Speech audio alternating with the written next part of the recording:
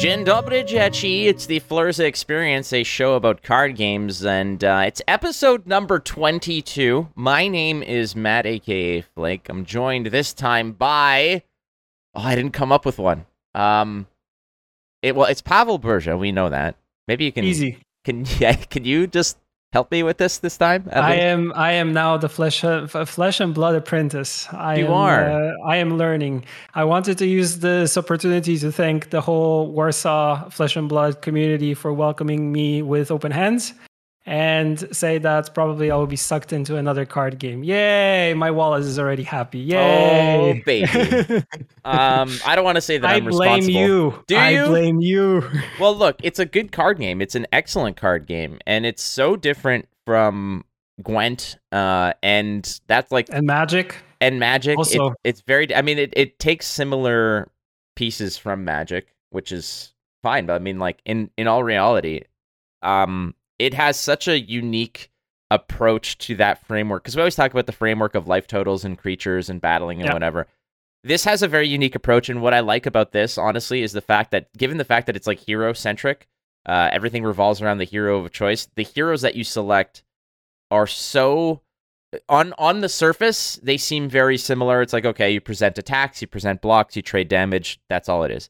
But once you start fleshing out bigger strategies and understanding the ideologies of the heroes, you're like, holy Moses, there's so much to these. Like, one hero plays so much differently than every other hero. They're all so unique. And that's why what I like about this game as well, about Flesh and Blood and like the community around it, is that there are, much like in Gwent and much like in Magic, that are people who are just like, I'm a blue player, or I'm a Grixis player, or I'm a this. Yep. There's this association, this adherence to their identity. Like, there are people who are like, I only play this one hero through thick and thin. If it's good, if it's bad, there's something called the League of Levia of players, because Levia is like one of the worst heroes in terms of performance, but there's like this group of hardcores that only bring Levia to tournaments and only play that hero, and they have gradually seen success. They've gradually like got top 8s with this really bad hero, and that's what I love about it, is people who just are like, no, I'm a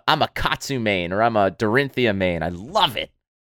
Yeah, gotta love that. And I feel like also what you mentioned, like similar to what I see at Gwent, is like the community is very welcoming, since I feel like the game is still fairly new, although it's like 2 years old, right? Mm-hmm. But I feel like, I was surprised by the warm welcome of like open hands, like, we'll help you out, we'll teach you the ropes, how to play, because I only have 2 decks. Like, thanks to you, I have 2 decks. So I went and purchased Briar and Fi, or Fae. I don't know. Yeah, Briar and Fi. Yeah. And Fi, yeah. So I'm about to decouple those and play as much as possible to kind of see the play style, because like I said, I only played before Oldhim, which was a borrowed deck. So happy to get mine, double sleeved everything.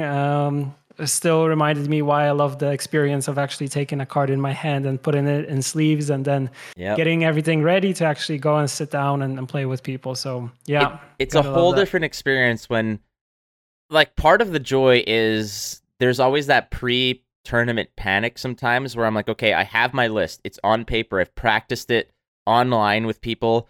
I'm so comfortable. Now is the final mode. It's like when you do the dress rehearsal at a wedding or this and that, you go through it, and then it's literally the day before, and you're like, okay, you're there. I'm like, I need to get my shoes. Where's my belt? Where's my this? It's like, is everything going on? And you're sleeving your cards. You're going through your collection. I need one more copy of Blue Captain's Call. So you got to go hunt for it, and you pick it out.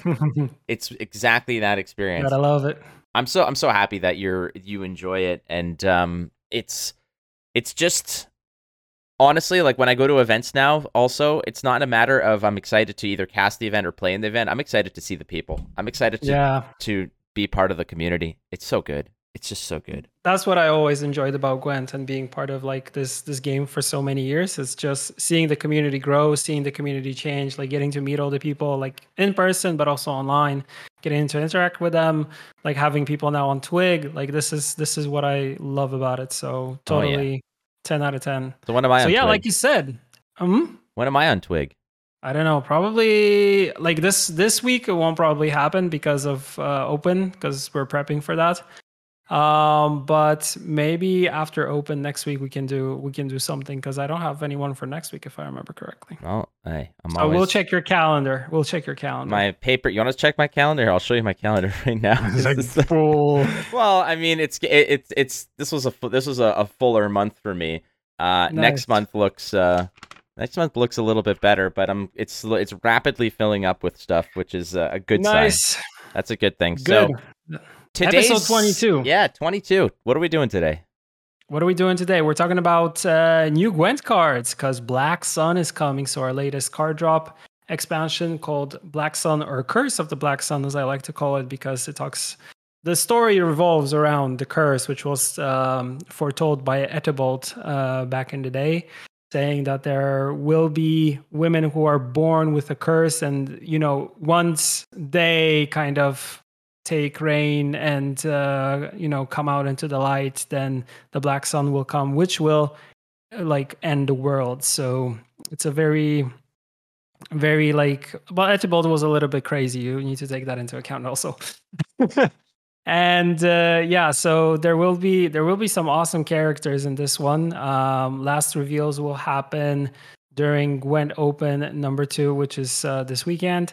And there's a lot to unpack. So we'll talk about some of the cards which you have already seen, and then we'll talk about sideboard strategies, because last time we talked about deck building. This time we can actually talk about sideboard, which also probably in my case will be more Gwent related. For you will be, for me it will be MTG related. For Gwent it will be kind of more tech options that you will bring or take out of your deck depending on where you're playing or in which meta you're playing. So I think that's a good, Gwent obviously doesn't have sideboards. We can even talk about, we've discussed about the possibility of what a sideboard style format would look like in Gwent, but ultimately sideboarding as a concept, there's the direct version, which you mentioned in MTG, where you play best of 3s and you have a sideboard, and after game 1 you're allowed to swap out into your pool of 15 of your sideboard cards. Flesh and Blood is basically, since it's not best of 3, it's just a one-off. After your opponent reveals their hero, you can then sideboard. So you'll have to make a decision, like, is this, that's why there are certain decks, like for instance Lexi Livewire, which is like the elemental ranger. She could play control or she could play aggro. So it's hard to figure out, how do you sideboard when all you know is the hero?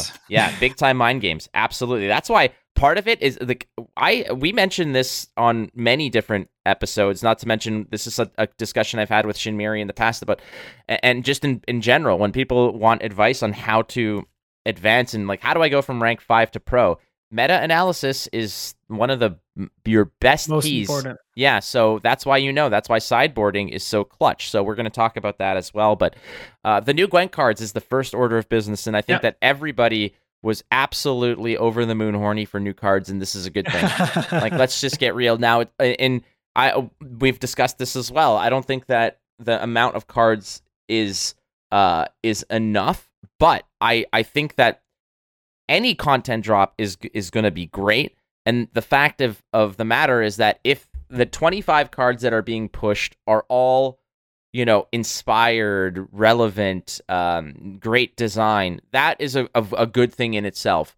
I often criticize, and I often am, I'm often a critic of how content in Gwent is dropped and sort of the progression and the pace in which it's released. But I will always be somebody who gives a massive thumbs up and am grateful for when the cards that do come are great, are unique. And I think that the previous set that came out, though it was only 22 or 23 cards or whatever, or 21 cards, the fact that they were impactful was great. And I like that because it was not just fluff and filler. The cards that are coming through have very unique and inspired design. And I really do like that. Yep. Yeah, I totally agree. And also, I feel like with the previous drop, which was Forgotten Treasures, players very quickly figure those cards out, and they're kind of now waiting for an injection of new stuff to kind of play around with and kind of have some fun with. But also, I feel like with the cards that we have already shown, we're kind of showing that we're sticking true to what our idea is for this year, which is lifting and boosting up existing archetypes, which are maybe underperforming. And a great example is Harmony, which I was hinting at this so hard for such a long time that I was like, it's an archetype and in Scoia'tael, which hasn't been seeing much play, but players really want it to be better. And that was kind of the idea. So I'm happy with what we're doing. I of course would like to see more cards, but I think we discussed this numerous times that it's a matter of capacity in terms of what we're able to do. Plus, us working on Golden Necker at the same time also kind of is limiting us. But yeah, I'm just excited that we're getting new toys to play with. I'm happy that for this drop, it has a very coherent, tight theme to it. Plus, we got to do a nice and cool trailer for it, so that will happen for launch day. So I'm excited for that. Oh, big time, big time, big time, big time. And again, like when it comes down to it, new cards are great, and that's just the fun of it. And that's what we love as card game players. We like new content, and whenever new content is coming in, we think about new strategies. We think about like where we will fit the new cards. We theory craft about them, and we also see community stumbling over them and thinking like, "What is this gonna do?" It's like, "Oh my god, this is." And I love people like claiming that the cards are already overpowered without even playing them, which is always my favorite thing. Oh yeah, if it's not outrage, and it's just the way it is. Like people are already beating the drum of like this is OP, this is bullshit, BS or whatever. It's like new cards have to be a little bit tuned, Well, I mean, again, yeah, you got to sort of give them an extra kick in the ass in order to make them appealing and played. Yeah. But then that's where power creep becomes an issue, and this is a whole other discussion which we've also had a million times. But again, the fact that people like. I think it was Zubidoo who like was responding or reply tweeting or something or quote tweeting something where somebody was already bitching about the fact that like certain cards are going to be busted or something is like neglected or whatever. It's like, dude, the cards aren't out yet, and I had to remind him. I'm like, don't like.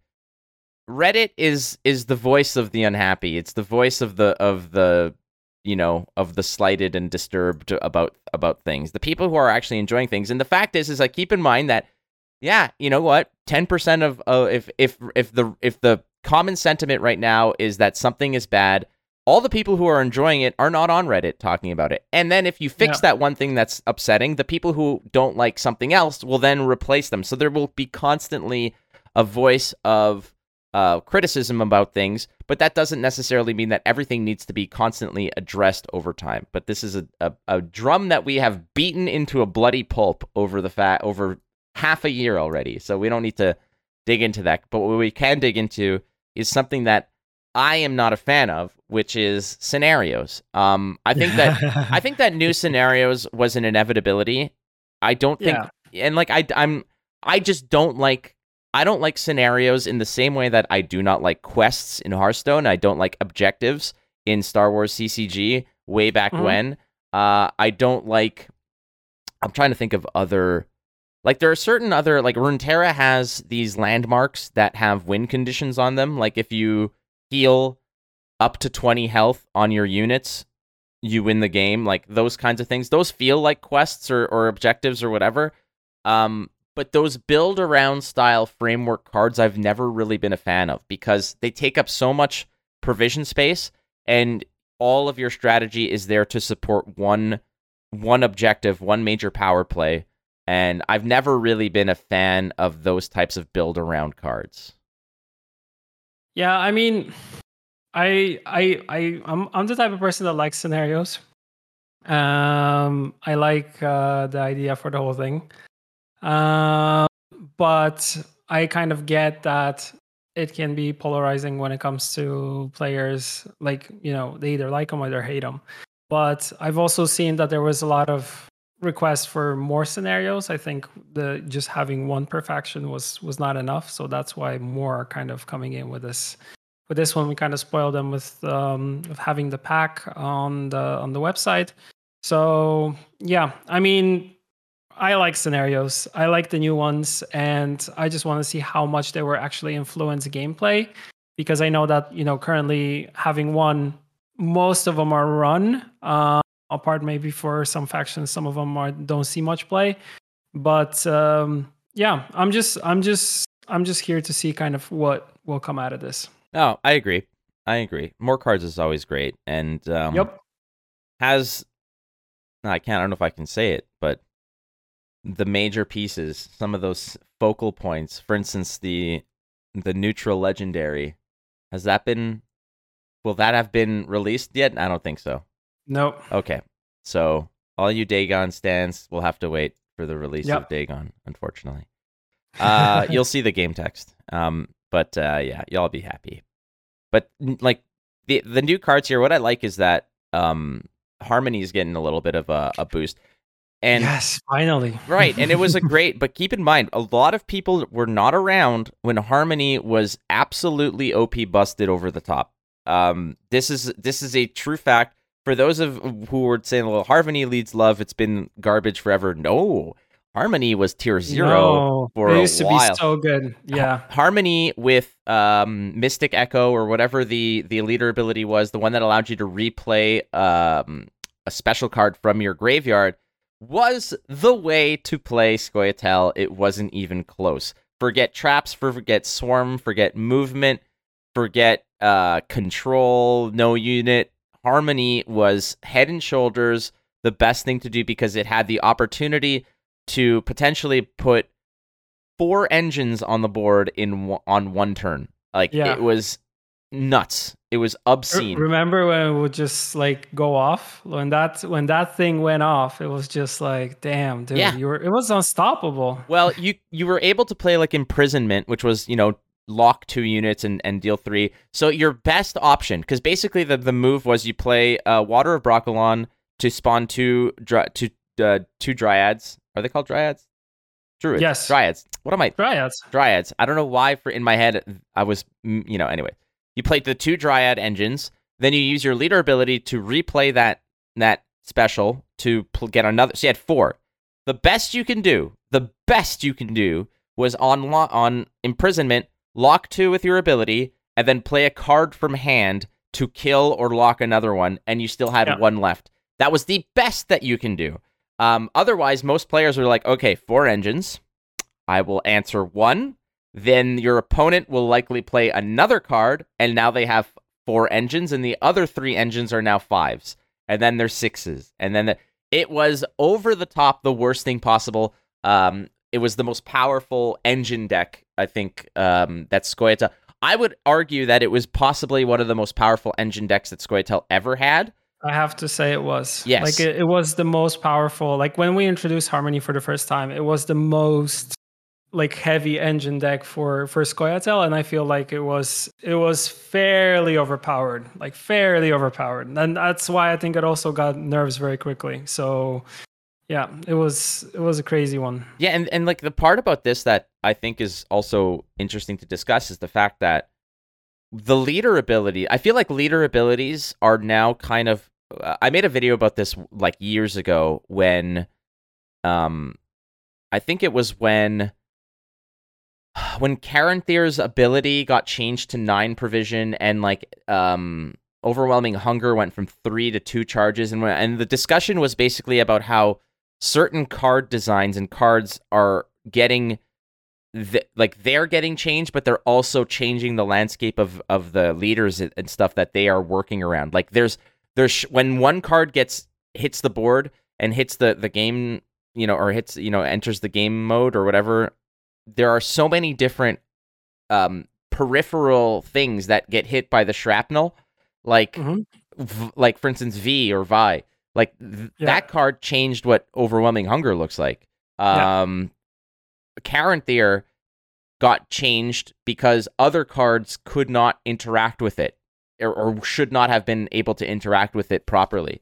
And one of those things is that Mystic Echo is no longer a leader ability, and I feel it's because Scoia'tael has some pretty big special cards that they can no longer play as a result, because Mystic Echo, 4 sets ago or 5 sets ago is a whole different reasonable thing until Water of Brokilon comes out, until even like those Echo cards come back and all this other nonsense. Like there's so many different ways that Mystic Echo could have been OP and busted, and it's just part of the reality. But Harmony, for those who do not know, is, in my opinion and Pavel's opinion apparently, the strongest Scoia'tael engine deck that has ever existed. And I agree. so there's a reason why perhaps it was on the back burner for a little while, because I think it had like a 3 to 6 month tenure as the deck, as the unstoppable, easy, fast pass to pro rank.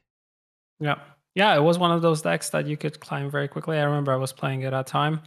And if your engines were able to go off and were set up properly, and it was very easy to them to make the deck go off, you were just unstoppable with all the dryads everywhere and everything boosting itself. It was just, I mean, come on. Yeah, you play it was a harmonious deck. It was an absolutely harmonious deck, and there was like, you could play the Hawk. Like, the beautiful part about it was that it was very, I don't want to say paint by numbers, but it was very simple to put together, because you're like, okay, Waters of Brokilon, and now I need, Waters of Brokilon and Mystic Echo to play it twice. That's your start. And then it's like, okay, Fauve and a few nature cards. And then it's like, all right, I need a dwarf. I need some elves. I need some beasts. I need, at the time, there was very limited in terms of what you could actually put in there, right? There wasn't too many different variations. You had your beast, your elf, your dwarf, your dryad, etc. But then you had to be like, okay, a gnome. Oh, I could put a gnome in here. Like, that's a good one. Like, let's put a gnome in here. Like, there's a lot of, and then there's the tree ants. Like, let's drop some tree ants in there. And you'd go through all of the different ways to trigger harmony. And it all worked because basically it was like, all right, you open with your engine pocket, and then it's like, based on what your opponent plays, it's like, okay, do I play the dwarf, the elf, the this, the that? But it doesn't matter, because I'm going to get boosts off all of them. I don't want to say it was a deck that played itself, but it was a deck that had. It kind of did. It did to a degree. It had. If you set up properly, then it would just it was just going. Well, it was one where there was almost no bad moves. Yeah. Every move you made typically felt great, and then you had two possible finishers. You had the gnome, who would boost. It was basically it was a 6 that boosted for another 6 points around, plus all the harmony triggers, or there was the treant that you load up a row, and you put the great oak out there and slam points. Man, I missed that deck. I'm glad that harmony's back. I'm also glad that it's back, but I just hope that it's gonna be contained more or less. Like, it's not gonna get into a place where old harmony, like I feel, I totally agree with you. Like, back in the day, if you set up the engines correctly, that deck was just, playing itself to some extent. If your opponent didn't know how to, didn't have anything in response for you or removal that was targeting properly, then I mean, it was just killing. It was destroying. And I remember when harmony started kind of falling off because there were some nerfs to Waters of Brokilon and stuff like that. People were already building like hybrid versions of the deck, which was a little bit slower to go off. But yeah, also still, once it went off, it was like, see ya. And the best feeling was with that list is like, typically the way I would approach it was like, you don't want to go too ham in one round. So you play Waters of Brokilon, and that should usually have been enough for a round. And then another round is like you open with Mystic Echo, play Waters, and then play another unit to compound off of those. So then it would be 2 engines of 5, and oftentimes that was hard for other players to deal with. But if you got out of a round where you're going into round 3 where you had Waters of Brokilon and your leader ability, it was like, this is an auto win. How do you deal with this? I think the only answer to that was that people started packing like Scorch.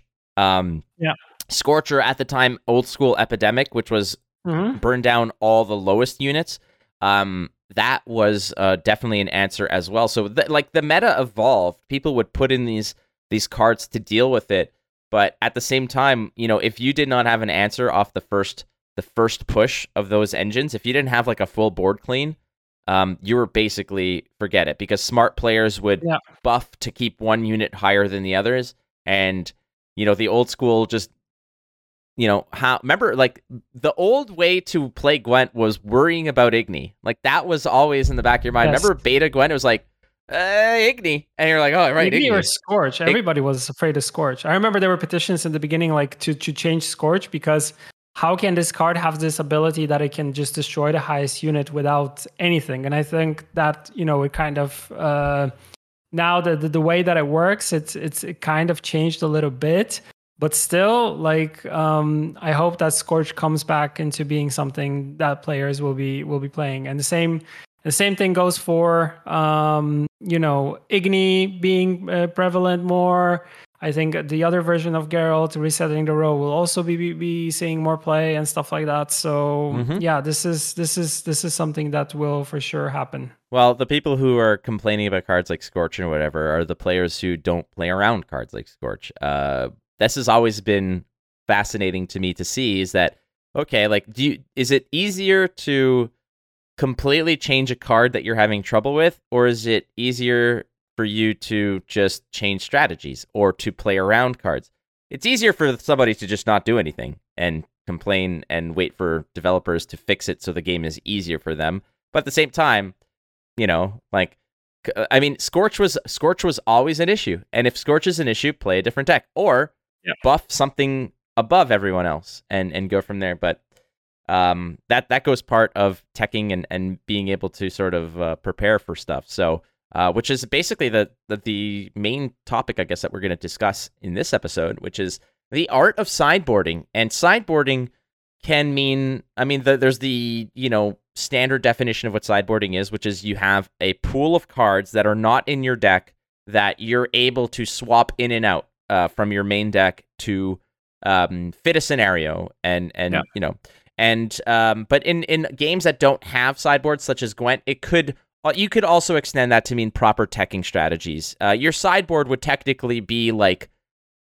before you click the find a game or the play button to go seek out and find an opponent, if you're suspecting that a lot of, for instance, let's say Harmony, if you're suspecting that old school Harmony was the name of the game, your teching, your sideboarding, quote unquote, would be that Scorch. And it's necessary because those are cards. Sideboarding to me, and I know I kind of mentioned this last week, but I kind of was thinking about it all week, and I was like, your sideboard is like jazz. It doesn't have to rhyme, but the person who puts it together, it makes sense to them. It has meaning to them. But for somebody who just looks at a sideboard, it's like it doesn't rhyme. The tempo's all screwy. There's no coherence. But in the grander scheme of things, with the intention around it, there's beauty in that, and there's actual substance to it. That's what sideboarding is. Yeah, sideboarding is pretty much, I always see sideboarding as an art, especially an MTG, of figuring out your meta that you have and bringing all the tech options that you need for that meta in order to, in the second game, to kind of bounce back and kind of, mess up your opponent. And I feel like with all the stuff that is kind of teching, and also like bringing it back to Gwent, if it's the Heatwave, if it's the Squirrel, if it's Pellar with the Purify or anything like that, these cards are tech options that target specific decks, and either they will become super useful or they're just going to be bricks in your deck. So that's why they have a place in the sideboard. And like we talked previously, once you have your main deck strategy and you know what your deck is doing, and you have your win conditions and kind of your engines and your build up or whatever, sideboard are cards that you bring in order to maybe slow yourself down. But you can, with these cards, you can just stop your opponent. You can if it's Magic, it's like Graveyard Hate, Hexproof, anything like that. That is just going to be, or exiling specific things, or just more removal or more counters, or something that targets a specific color. These are kind of the ones that you're going to be bringing in. And like I mentioned in Gwent, it's just going to be either Graveyard Hate or Purifies, removal, so Scorch, anything that exiles, whatever you can do to kind of, mess up your opponent. And you see it, like if you squirrel the proper card, if you use Pellar on a specific card, if it's like a Ciri that is staying with resilience and you do it properly, you're just, countering your opponent's game plan. And this throws off the person that you're playing against. And I think that's also the psychological aspect of the whole thing. Sideboarding has a very, very, very intense psychological influence on players sitting down at a table. It's more easier to see actually in person, because in Magic, after you play the first game, you sideboard when you go into the second game, and you see how many cards your opponent is bringing in or taking out by just them putting them face down and kind of, adding them to the deck, taking things out. And you're thinking in your head, okay, if he's playing this, he's most likely taking copies of this out, bringing this in because he or she knows that I have this lineup. and you can kind of like, okay, let's swap my deck a little bit, change things a little bit. Maybe they won't expect this and this and that. And I will also bring in things which, mess up that person's game plan. Yeah. So it's a mind battle in between playing out the matches. I know that you mentioned to me in Flesh and Blood, it's different.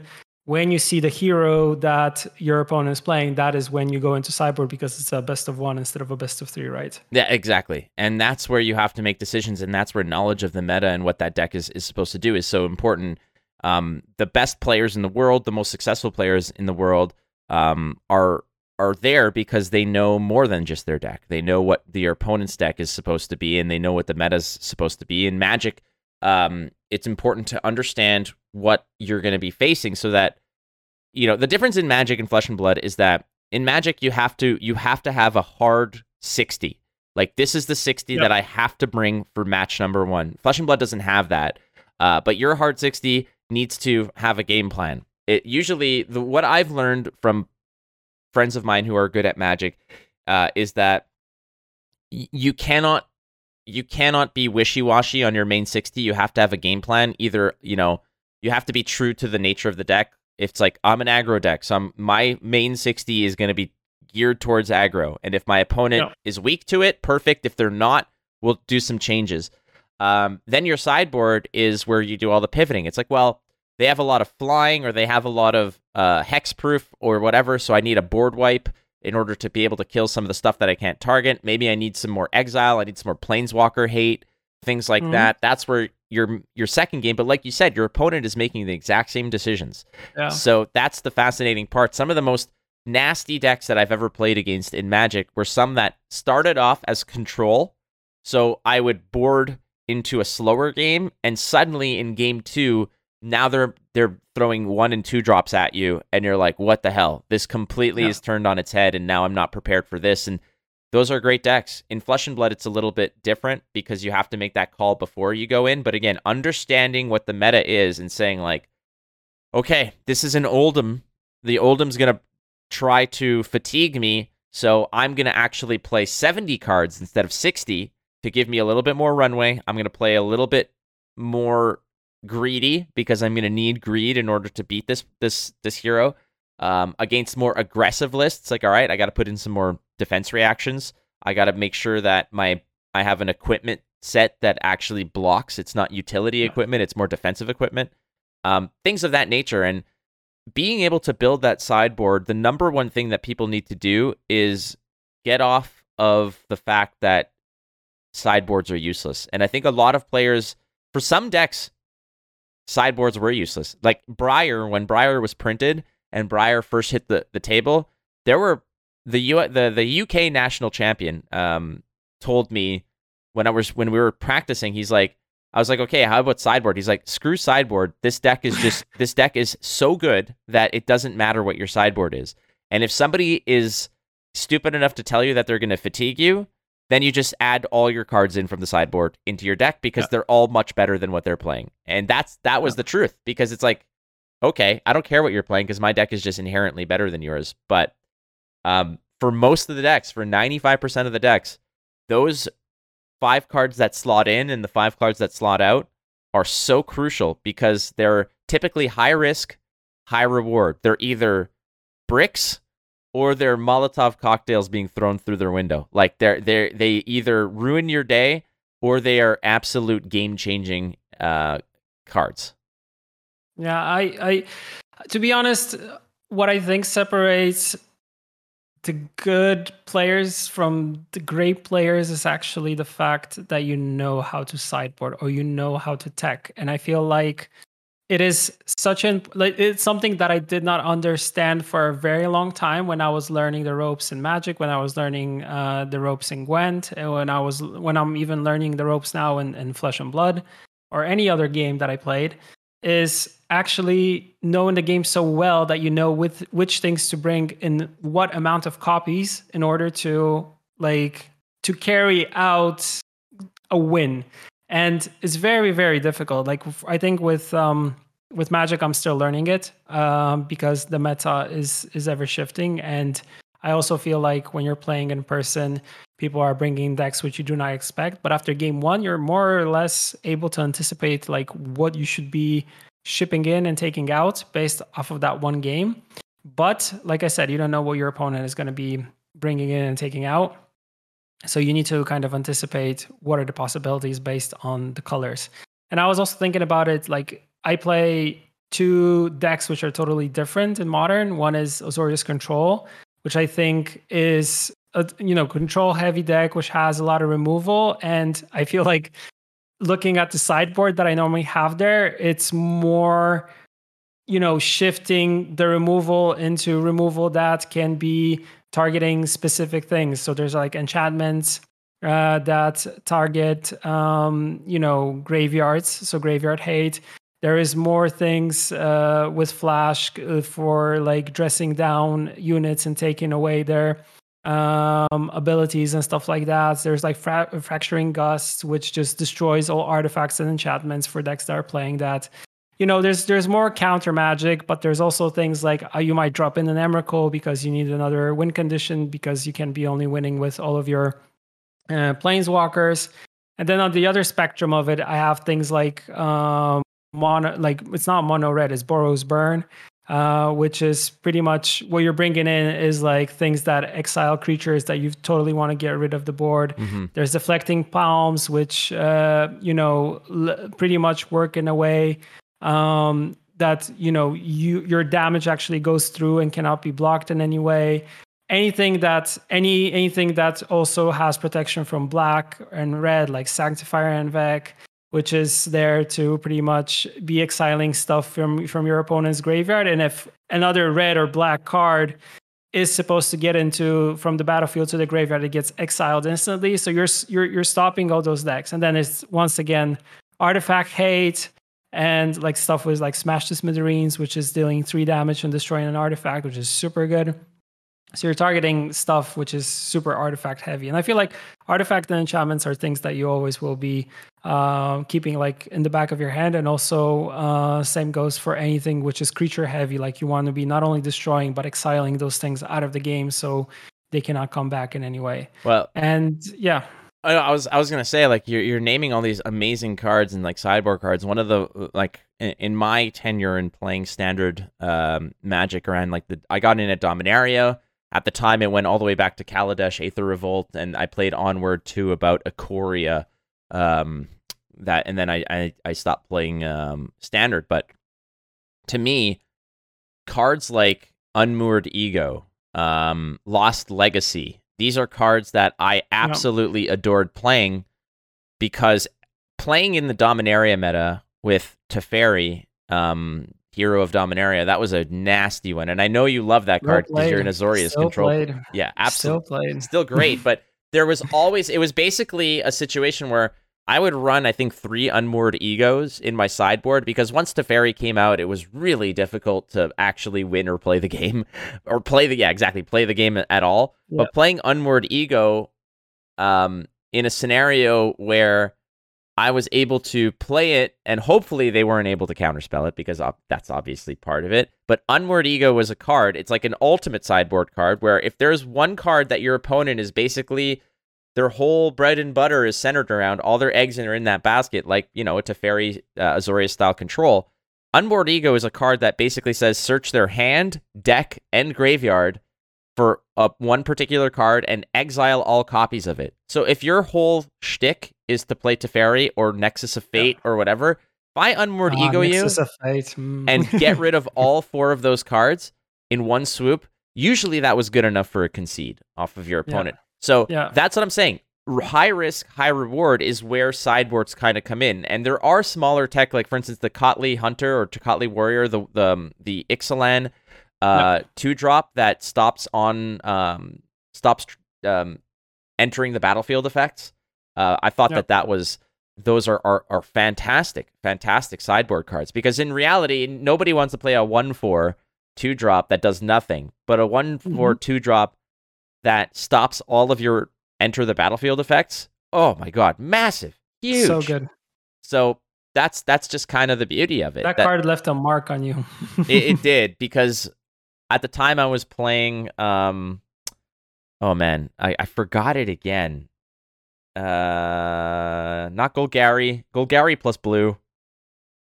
I don't know. Uh, I always mix up I those. always messed it up, and I knew. Anyways, either way, I would play that, and it was blue, black, and green was when one of my best decks. Like when I was really firing off and enjoying standard and winning games in standard a lot. It was because I was playing that color scheme, and yeah, that Tocatli bastard. I'm telling you, that's where beautiful parts of that, like, or those cards like that banish all graveyards or whatever. You're like, damn, man, like Sorcerer's Spyglass. Like these are really good cards, man. And then that's the beauty of sideboarding. Like, do you have a sideboard story where you're like, it just maybe not.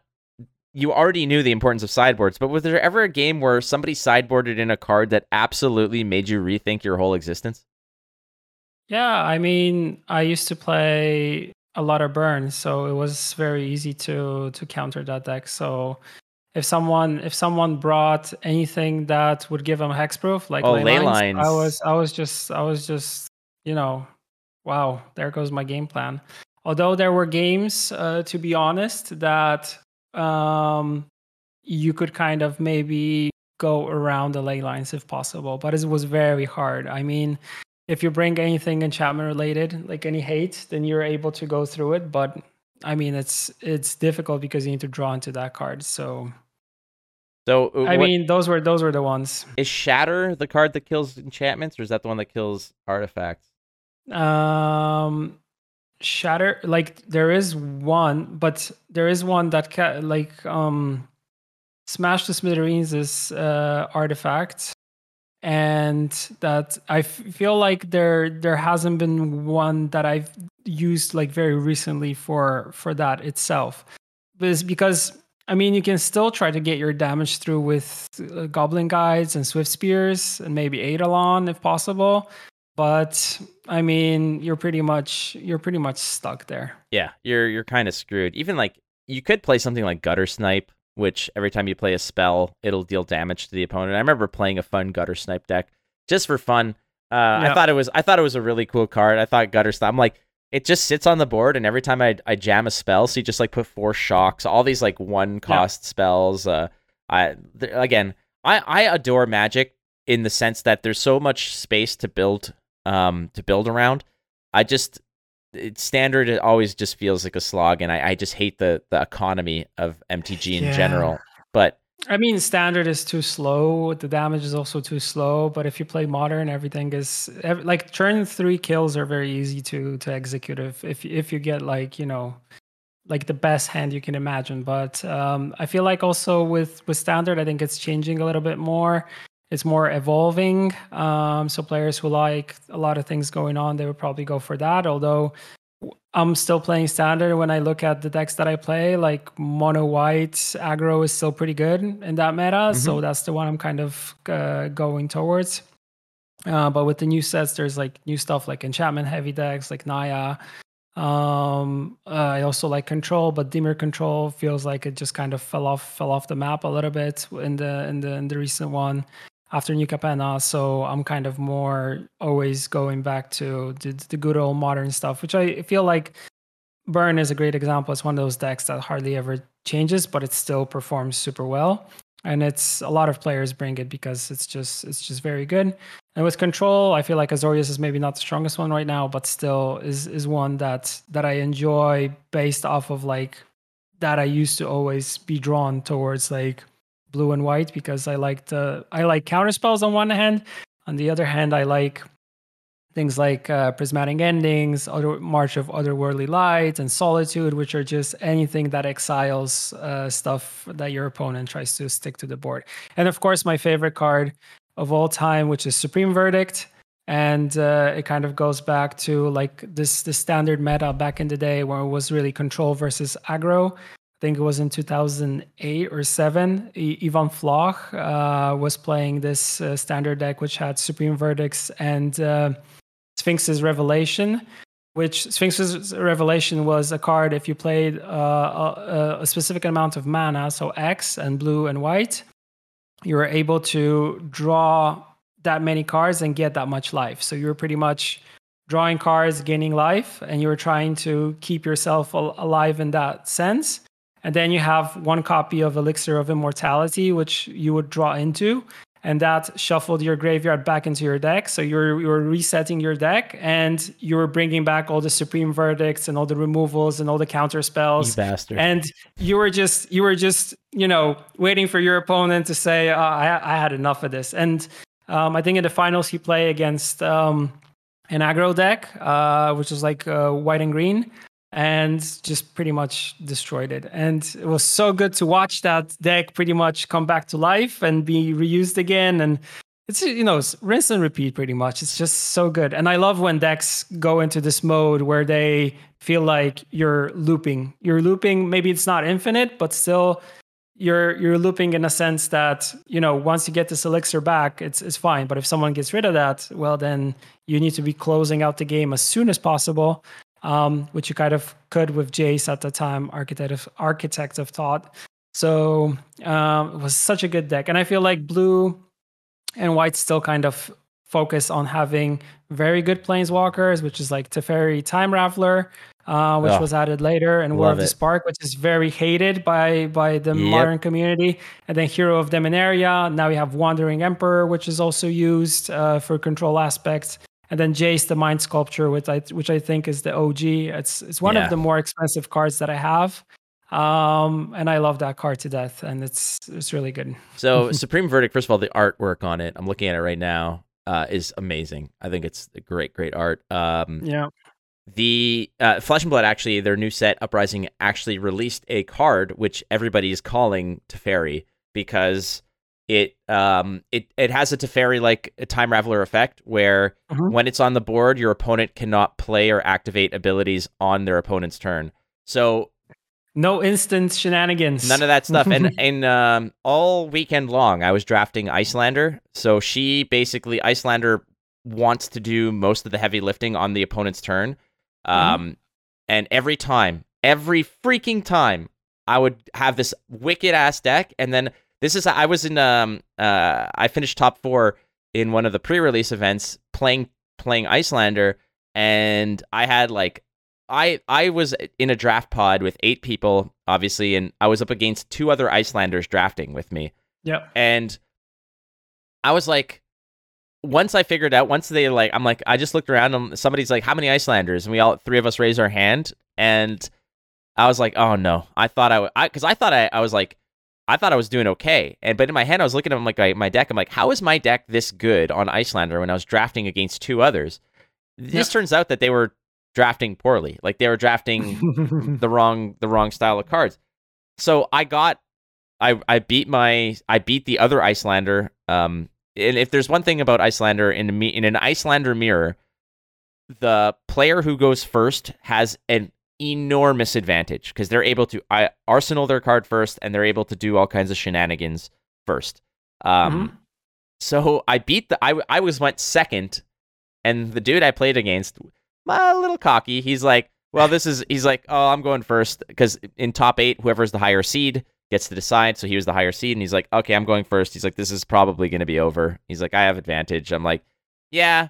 I ended up dumpstering the guy, absolutely posterizing him because he built the deck incorrectly. And that's just the way, again, this also factors in. That happens so often, though. Well, listen, this is another thing. Like, we talked about this last week, the importance of deck building.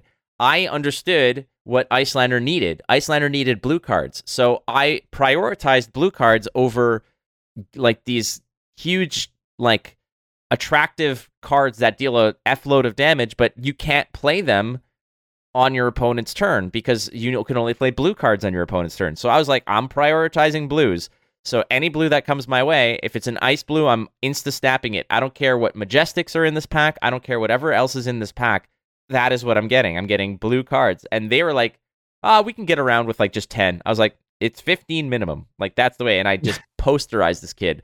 But then I face off against Dromai, and I am walloping Dromai until they find the dragon called Themai, and they played Themai, and Themai is basically your opponent can no longer play cards on your turn. So I was like, well, there goes Icelander's thing, and I had basically blew my load on the previous 3 turns doing damage to him, and I'm like, all my major burn spells were gone, so I couldn't even target the dragon with enough damage to kill it. So it just felt bad, and I ended up losing that game. But deck building, all that kind of stuff. But yeah, just to say, there's a Teferi dragon that's out there. Like, so for those who love Teferi, there is a Teferi dragon, and I hate it so freaking much because it is basically gate kept me from winning events. Because every time I think I have the most busted ass pool, I just get put up against a Dromai that plays Themai, and I'm like, mother of God, it just hurts. Every time. Nice. Sounds good. I like stuff that blocks people like out. I've also been always drawn, but I never played like in Magic. You have like lantern decks and prison decks, like with stuff like Ensnaring Bridge, which works in a way that Excellence Binding. Creatures with power greater than the number of cards in your hand can attack, for example. So you're like locking out your opponent. And there's like lantern decks which let you like look at the top card of your opponent's deck, and if you don't like that card, you're able to discard it. So you're like playing around with their decks and like doing shenanigans. I like kind of those, but the deck that I've always played and I love playing the most is just a typical discard deck, which is just Inquisitions, Thoughtseizes, Smallpoxes, Wrench Might, so anything that lets me look into my opponent's hand, discard chosen cards to mess up their game plan, try to get them to 0 cards in hand, and then play Arak or Ensnaring Bridge, which will be just pinging them at the beginning of their turn by 3 damage all the time until they die a slow and painful death. For people who only know Gwent, it's the equivalent of playing no unit traps, basically. It's just like, all right, your turn. Do what you got to do. It's dead. It's dead. It's dead. It's dead. Dude, I hate the feeling in Gwent when you don't have units and you have cards in your hand that interact with units, and that's kind of where you get locked out. I hate getting locked out in Gwent, but I feel like when I'm still playing MTG, I'm still able, even if I feel that I'm locked out, I'm still able to play something and do something. But I also loved like the feeling of locking my opponent out and kind of getting things out of their hand, and kind of them just sitting there like, oh, I play a land and I pass the turn, and I'm like, okay, so let me look at your hand. How many cards do you have in hand? Okay, you have 2, so I discard this. You get pinged by 3. And then he's like, oh, I draw into this and I play a land. It's just like... There's no better feeling sometimes when it was just like, you're playing like Dimir or something. It's like, all right, I'm going to thought erase you. Then I'm going to thought erase you again. And I'm going to keep thought erasing you. And then I'm going to board wipe you. And then I'm going to thought erase you. And then I'm going to unmordigo you. And then once I figure out what your strategy is, you're basically done. But sideboarding in general, and like if we're talking about deck, the important part about sideboarding is that your main deck needs to be your strategy. You need to basically have a core. In Magic, it's 60. In Flesh and Blood, it's whatever you want to be your core, because you can sideboard in and out prior to your first game. The sideboard needs to be, those are your meta calls. That's where you plug weaknesses. It's kind of like, imagine you're going on a journey to slay a dragon, and it's like, all right, well, I've got my armor, I've got my horse and whatever, but I don't know what kind of dragon it is until I get there, so I should probably bring something that can, deal with fire damage, but maybe it's an ice dragon, so I should probably bring something that's an ice protection. Plus, I don't know how long it's going to go, so maybe I should bring some extra food. It's kind of like you're packing for all scenarios, and you don't know what the scenario is going to be until you get there. Much in the same situation of like when you go to travel somewhere. Like when I go to Warsaw, I bring the stuff that I know I'm obviously going to need, but at the same time, I bring things that I'm like, I don't know if Pavel is going to want to play some cards or Magic, so maybe I'll bring a Magic deck. Maybe, I don't know if Vlad's going to want to play Magic with us, so I'll bring something for that. Like, I don't know if we're going to go out like to a nice place, so maybe I should bring like a nice shirt or some nice pants or something like that. You got to prepare for these things, and that's kind of what sideboarding is. It's giving yourself the best opportunity to capitalize on an opponent's weakness, but you don't know what your opponent is. That's what it is. It's sort of packing a cheat sheet to the test Yeah. with before knowing what the questions are. Like they do this all the time in, in universities or whatever. A lot of times they're like, you're allowed to bring one. I mean, I'm not necessarily exaggerating, but some of them were like, you're allowed to bring one like 5x3" or 5x4" cue card with whatever the hell you want on it. You can write, song lyrics on there, or you can write actual notes, but you're allowed to bring one thing.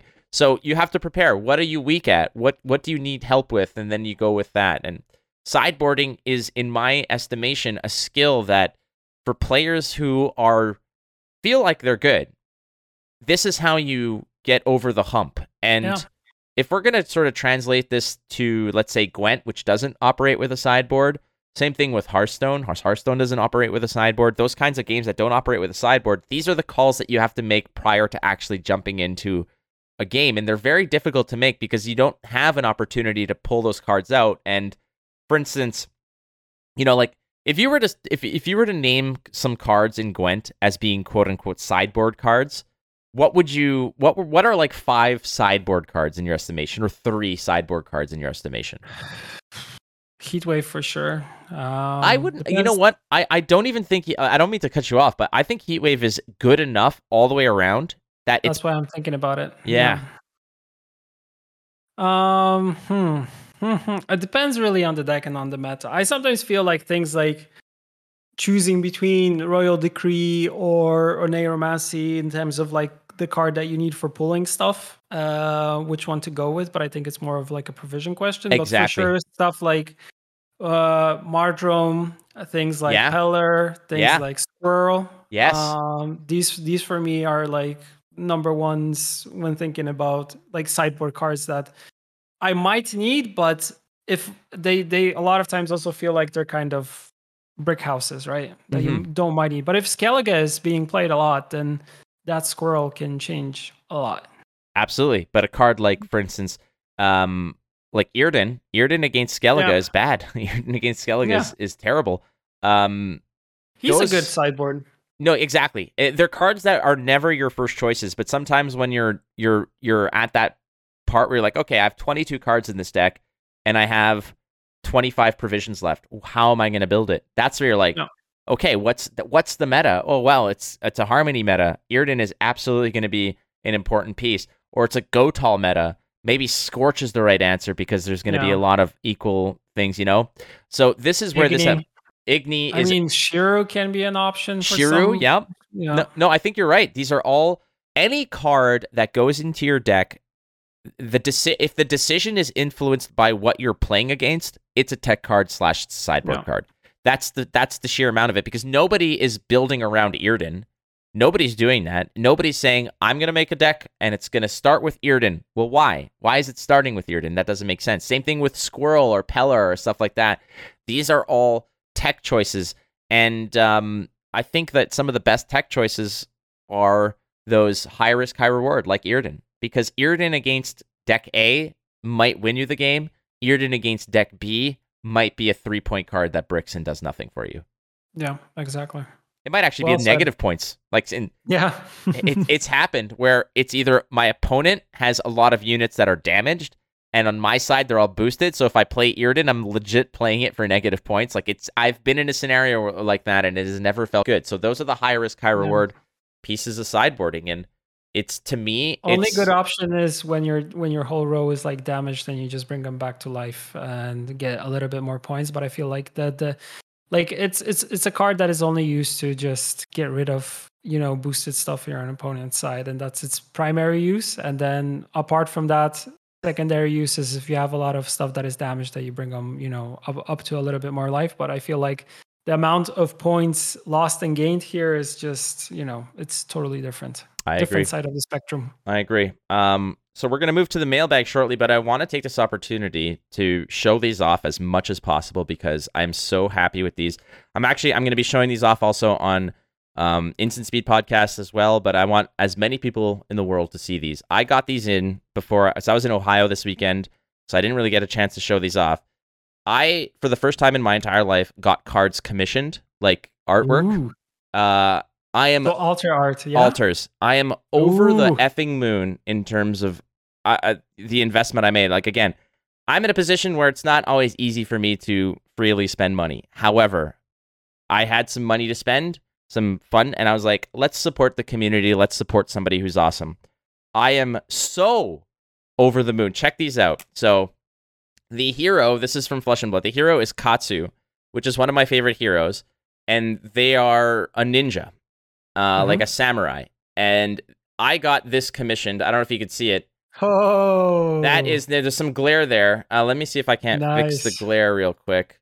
Get like a dark screen, but this is it's hard to see. You can see yourself, but this is Luke Skywalker from Luke Skywalker from The Mandalorian, and the two weapons that he uses they're called kodachis. They're like swords.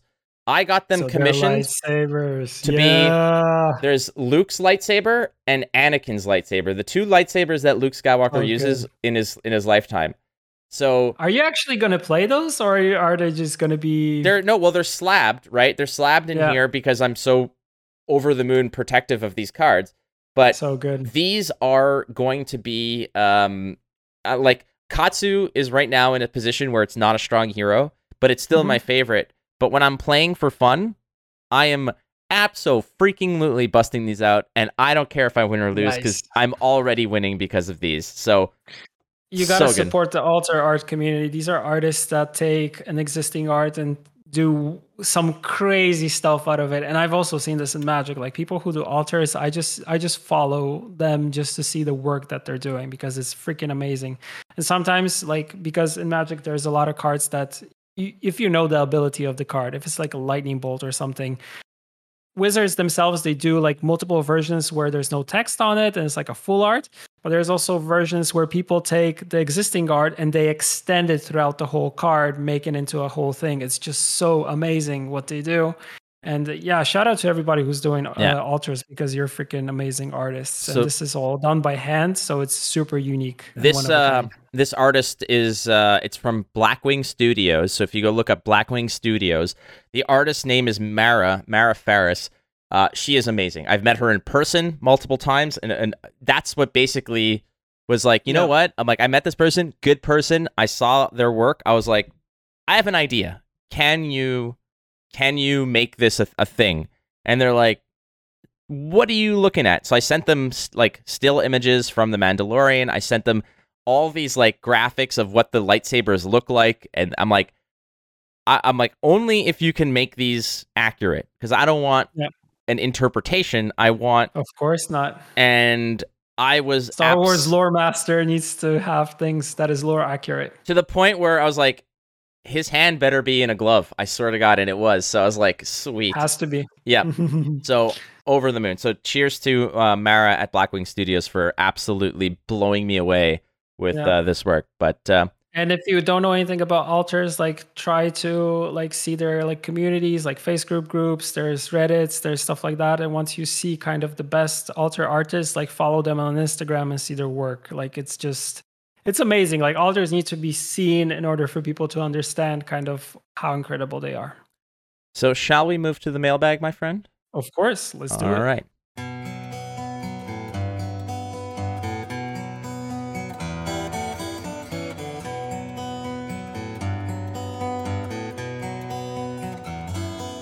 Welcome back to the mailbag where we answer your questions coming through Reddit today, mainly. And the first one is from Kupor. Hello, Kupor. Nice to see you. What do you think about Hearthstone copying Gwent mechanics now? Ugh. Okay, so I got things to say about this. I have always been under the impression that many Gwent people who play Gwent a lot of them likely have not had a lot of experience with other card games, and there's nothing wrong with that. You enjoy what you enjoy, and like not everyone needs to have a laundry list of experience with other card games to enjoy something. That's not the thing. What made me absolutely chuckle was when I read this, and I'm like, and I saw a completely separate thread that Kupor put out there, and I was like, this has to be a joke, right? Because conspiracy theory, like first of all, I don't know if you guys are aware, Kupor, but how do I feel about Gwent copying Hearthstone with Shield? Because Divine Shield was a Hearthstone thing before anything else. So maybe Gwent copied Hearthstone with Shield. How about Defender? There's something called Taunt. Taunt's a thing. How about Scenarios? Because I'm pretty sure quests from Hearthstone came out first, and those are pretty much similar cards. You have to complete 2 different chapters to get rewards. So card games copy card games. Like, how many different names are there for lifesteal? Or there's lifesteal, there's life gain, lifelink. The fact of the matter is that card games are always borrowing ideas from other card games. Defender is just Taunt. It's just that's the way it is. Which is, I think, in the Elder Scrolls Legend is called Guard or something like that. It's the same effect. In Mythgard, it was called I forgot what it was called, but it had a similar effect. No, in Mythgard, there was a term called, I think it was like Lurker, which was like the inverse of Taunt.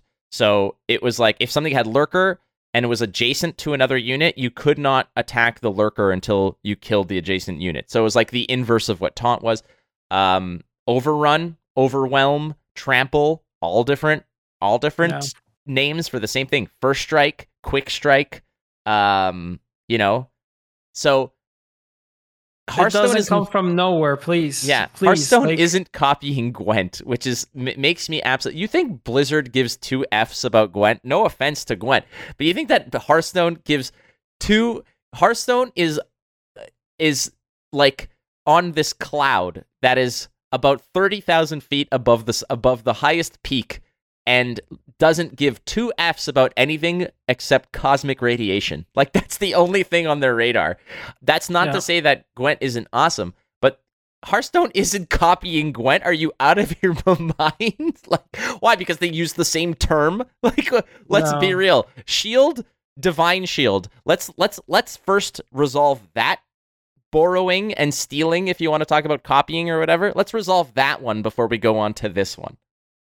So yeah, I mean, please, like, keep an open mind. There's nothing in card games which has been reinvented. Like, there are, of course, instances where new things are being created and brought in, but it's very, very rarely that something from, is being designed from out of the blue and someone is marking it as like, yes, we're the first ones to do it. And there's no copyright on stuff. Of course, the mechanics are named differently, but there will be stuff coming from different card games into other card games. Like, a lot of people could say that the majority of card games that are out on the market right now, they have been all copying Magic because Magic was one of the first ones, but it's not that way. Like, it doesn't have, it's 100% copyright on anything, and none of these abilities and mechanics cannot be copied by anyone else, because that would be impossible. Plus, there's so many, like, board game style card games which have abilities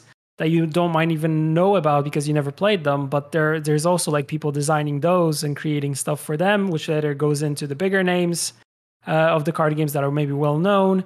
And it's not, you can't say that one is copying another, because, like, all these things have been already there and someone else copied it from someone else, right? Like, how do you reconcile Veil and Hexproof? Why, or Immunity and Hexproof? Like, why did Gwent copy Magic when it comes to this effect? Why? I don't know. You guys are terrible. I feel like, even if you look at the people who design cards in our team and other teams, are people who come from different card game background, and they will either be trying to introduce something totally new which hasn't been used yet, like, ever, but the majority of them will be basing off their design and their ideas of the things that they already have done or played or seen.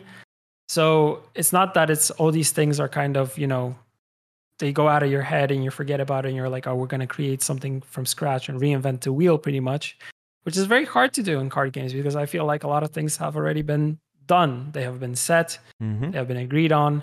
And I mean, there's things that make card games very distinctive from one another. Like, you can see a lot of card games which are copying what Hearthstone kind of introduced, or there's a lot of card games that are trying to copy Magic and what they did.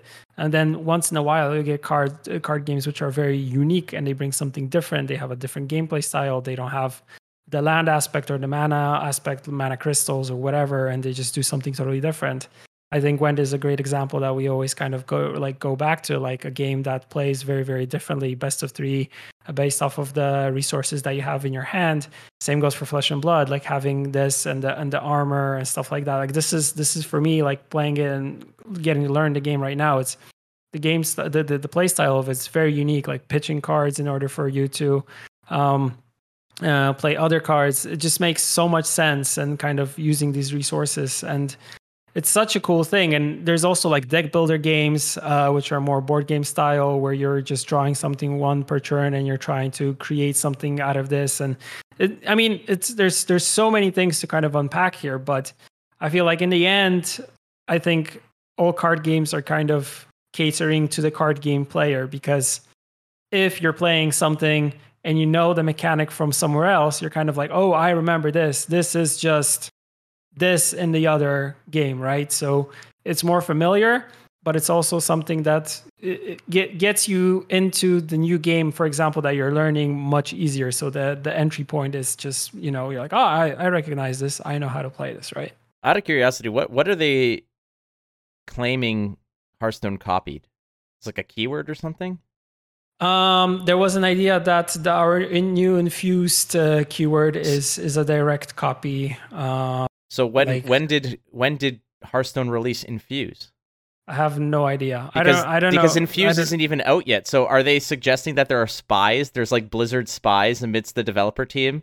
You guys need to figure it out. I think Jean is Jean or Malegian like a Blizzard agent? Is that what's going on? Yeah, one of them for sure. What are they copying? Like, this is what I'm trying to figure out. Like, Infuse isn't even printed yet. It got announced like a couple days ago. So if you're suspecting that Hearthstone is also doing it, it's probably because they also announced it recently. Yeah. So the timelines don't even match up unless there is a mole within CDPR that is working for Blizzard. So, I get it. It's a wide world of cards out there, ladies and gentlemen. It's not just Gwent. Gwent isn't the alpha dog that everybody is trying to catch up to. Gwent is its own thing. Gwent doesn't care about, what Hearthstone's doing, and I can guarantee you that Hearthstone doesn't give two S's about what Gwent's doing. That is probably true. What I wish Hearthstone would copy from Gwent is their economy, because holy Moses. Hearthstone's economy is like... the analogy I wanted to use is so inappropriate that I'm not even going to say it, but it's terrible. All right. Next question.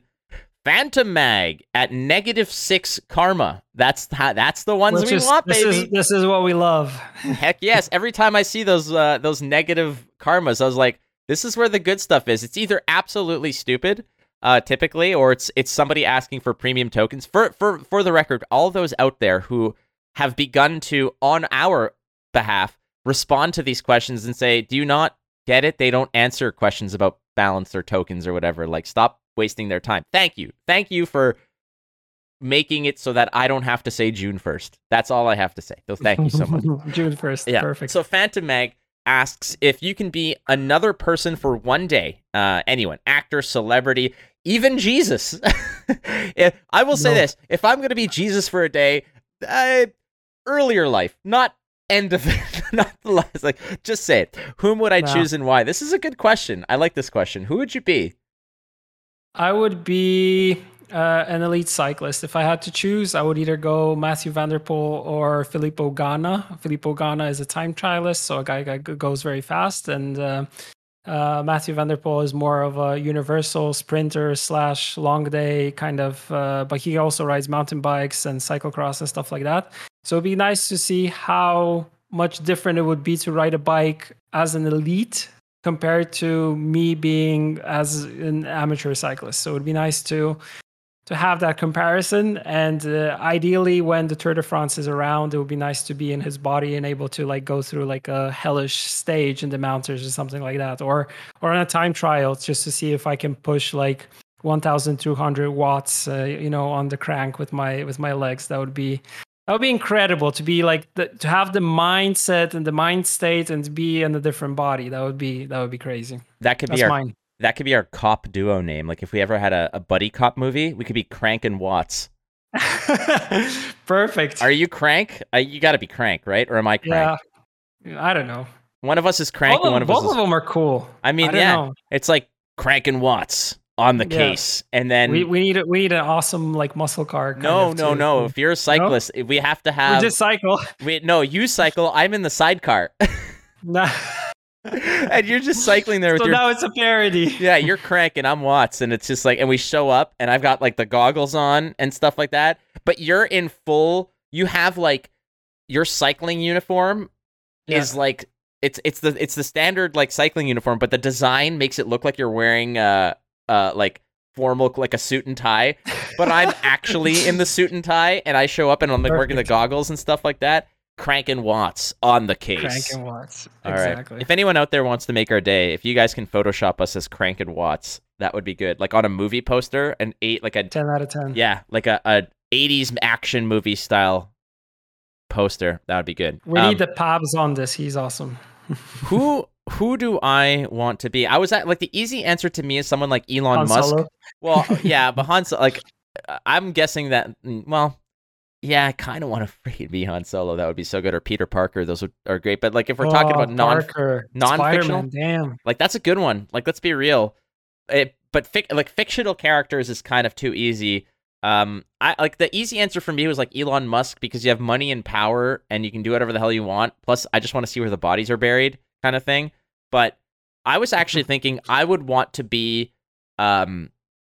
just for if it was just one day, I would want to be a really popular, like I want to be like Justin Timberlake at like performing at Madison Square Garden or something like that. Ooh. Like, you know, I want to be energy there. Damn. That's it. I want to be Justin Timberlake, like doing a concert at Madison Square Garden. Like I have all his talents. I have all that stuff, you know, so I want to be on the stage in front of, 30,000 people going crazy. I want to be singing songs. I want to be performing. And like that 24-hour period for me is like starts at noon on that day and runs till noon the next day. And after the concert, you go out in New York, you have a good time. You're treated like a god. Everybody's amazing. And I would do, you do a whole bunch of that. All the things that like when I see concerts, I'm like, I would love to, you toss your drumstick out into the crowd, you give out your guitar pick, you take off your shirt, you throw like I would be the most like, fan friendly kind of dude I would sign autographs for like 8 hours. Everything. Yeah. That's the kind of that's who I would what I would pick. Cause I was also thinking like amazing. Being a pro golfer, but a pro golfer needs like 4 days to win a tournament. Can't do that. So yeah. No, I like these. All right. There's your answer. Next one. A controversial name. Very controversial. Are there any plans to rework how weather currently works in the game? No. Yeah. So there's a long-winded... Yeah, I read the long-winded like sort of add-on to this, and basically what it said was that the weather is kind of not necessarily like boring, but it's like it's sort of you drop it. There's nothing really your opponent like when you drop it on an opponent, all they can do is really avoid it. And then this is the reason why I put this in here, Pavel, is because they suggest bringing it back to beta status, which was when you drop weather on a row, every unit on that row becomes one strength. Like it's not feasible. It's a reason why we changed that, right? It's OP beyond OP, which turns like Gwent used to be the game of last say. Who had last say typically wins 80% of the games.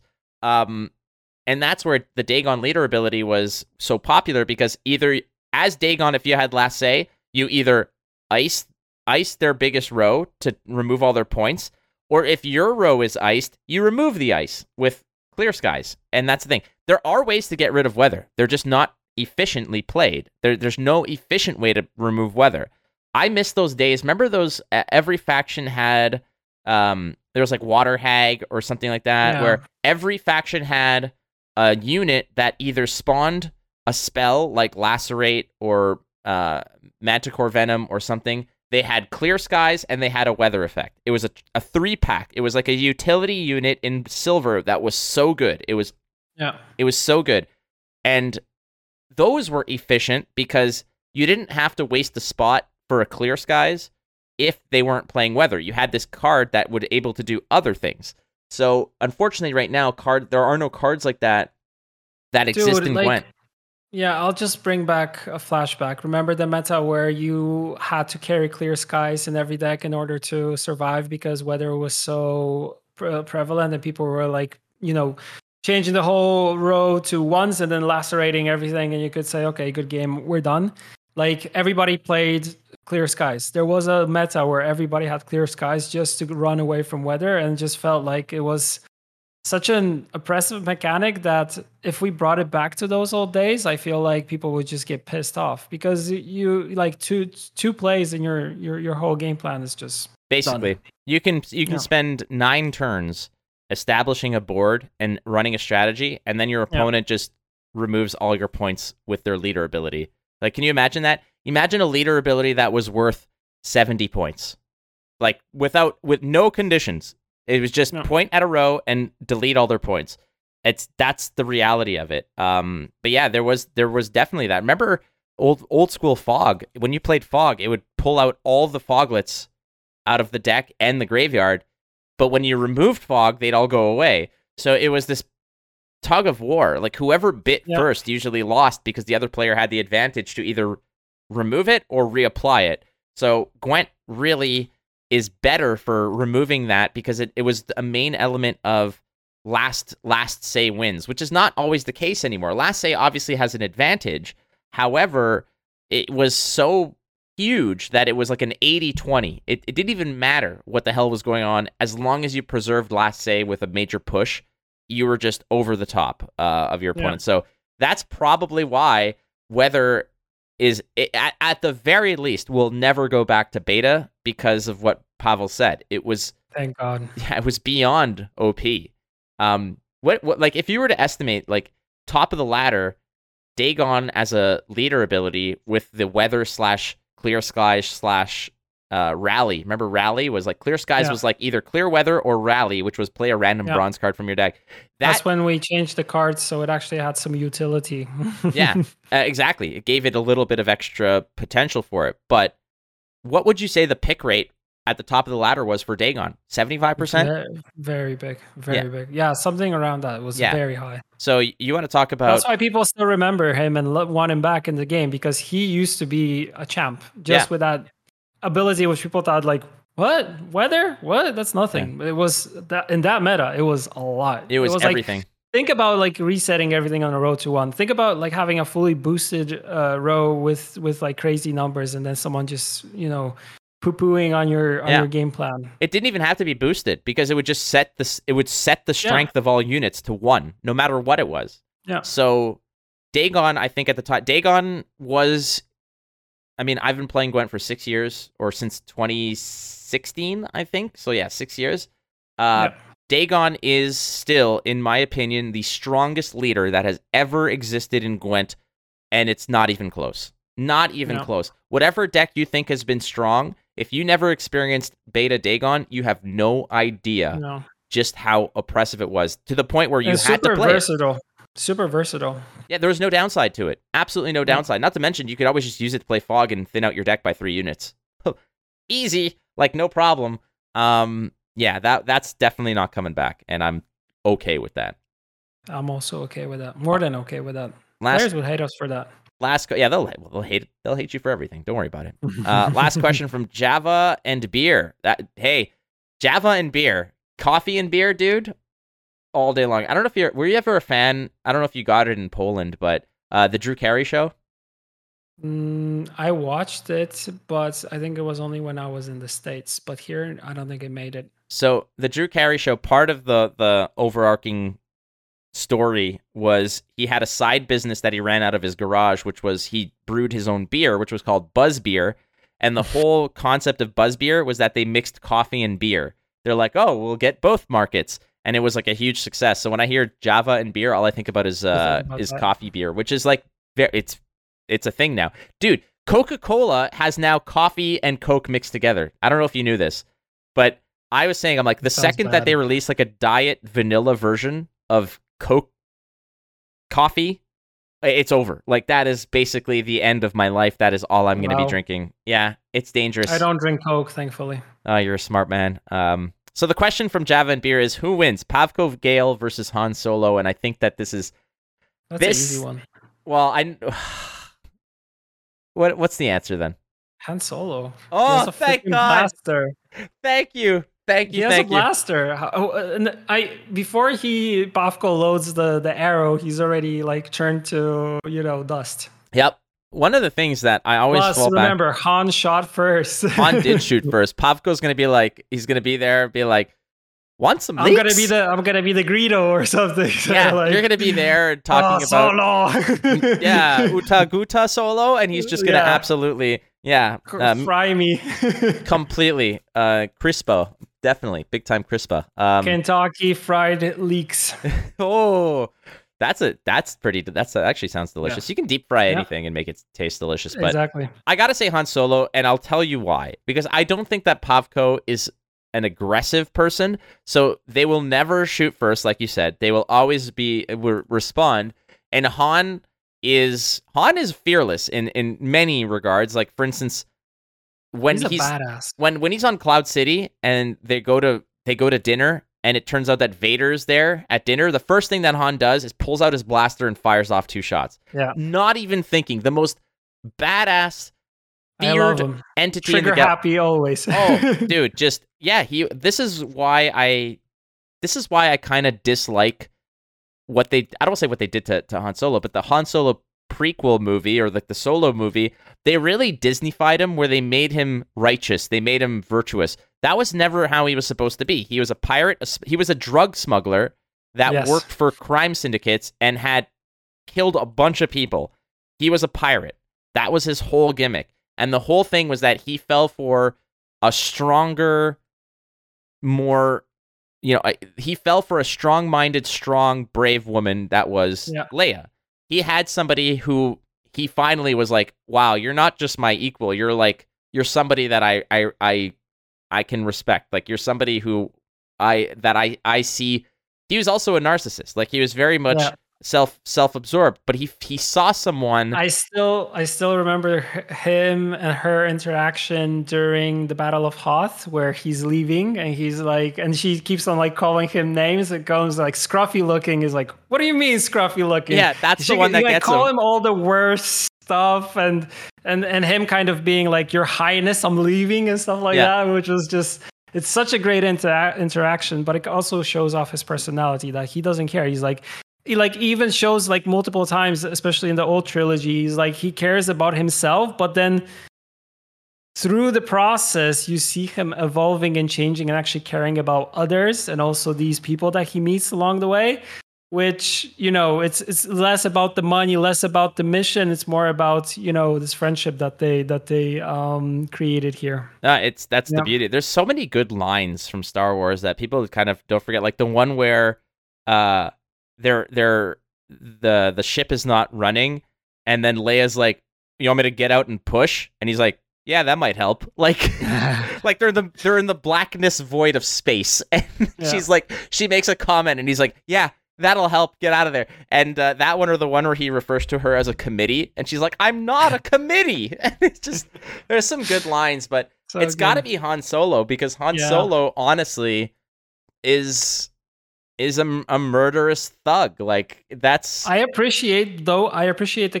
comparison, because Pavko is a hawker smuggler, so he smuggles things to the elves and sells it to them, which is something that doesn't happen very much in the Witcher universe, because normally, like, humans and non-humans and elves and dwarves, they don't interact with each other because humans are portrayed in the universe as racist, and humans are always fighting against the elves, and elves always feel superior to the humans. And the hawkers are kind of the ones that are kind of helping to smuggle and sell stuff.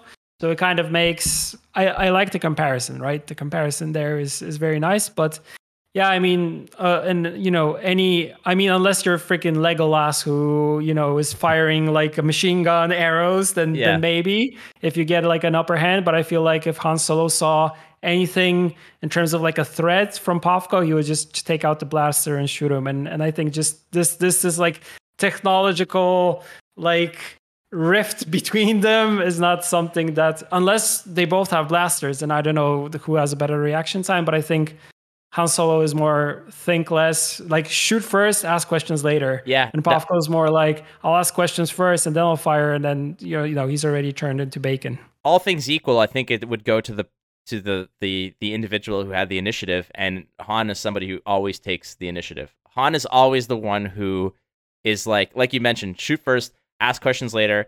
And if there's one perfect example of that is when they're rescuing the princess and they're in the detention cell block and there's all kinds of commotion, and then someone asks like, "What's going on up there?" He's like, just a slight weapons malfunction. Everything is optimal here. Everything is good here. How are you?" And then the person's like, "Wait, who is that? What's your operating number?" And he just shoots the console. Shoots the thing. And he's like, "A boring conversation anyways. We're going to have company."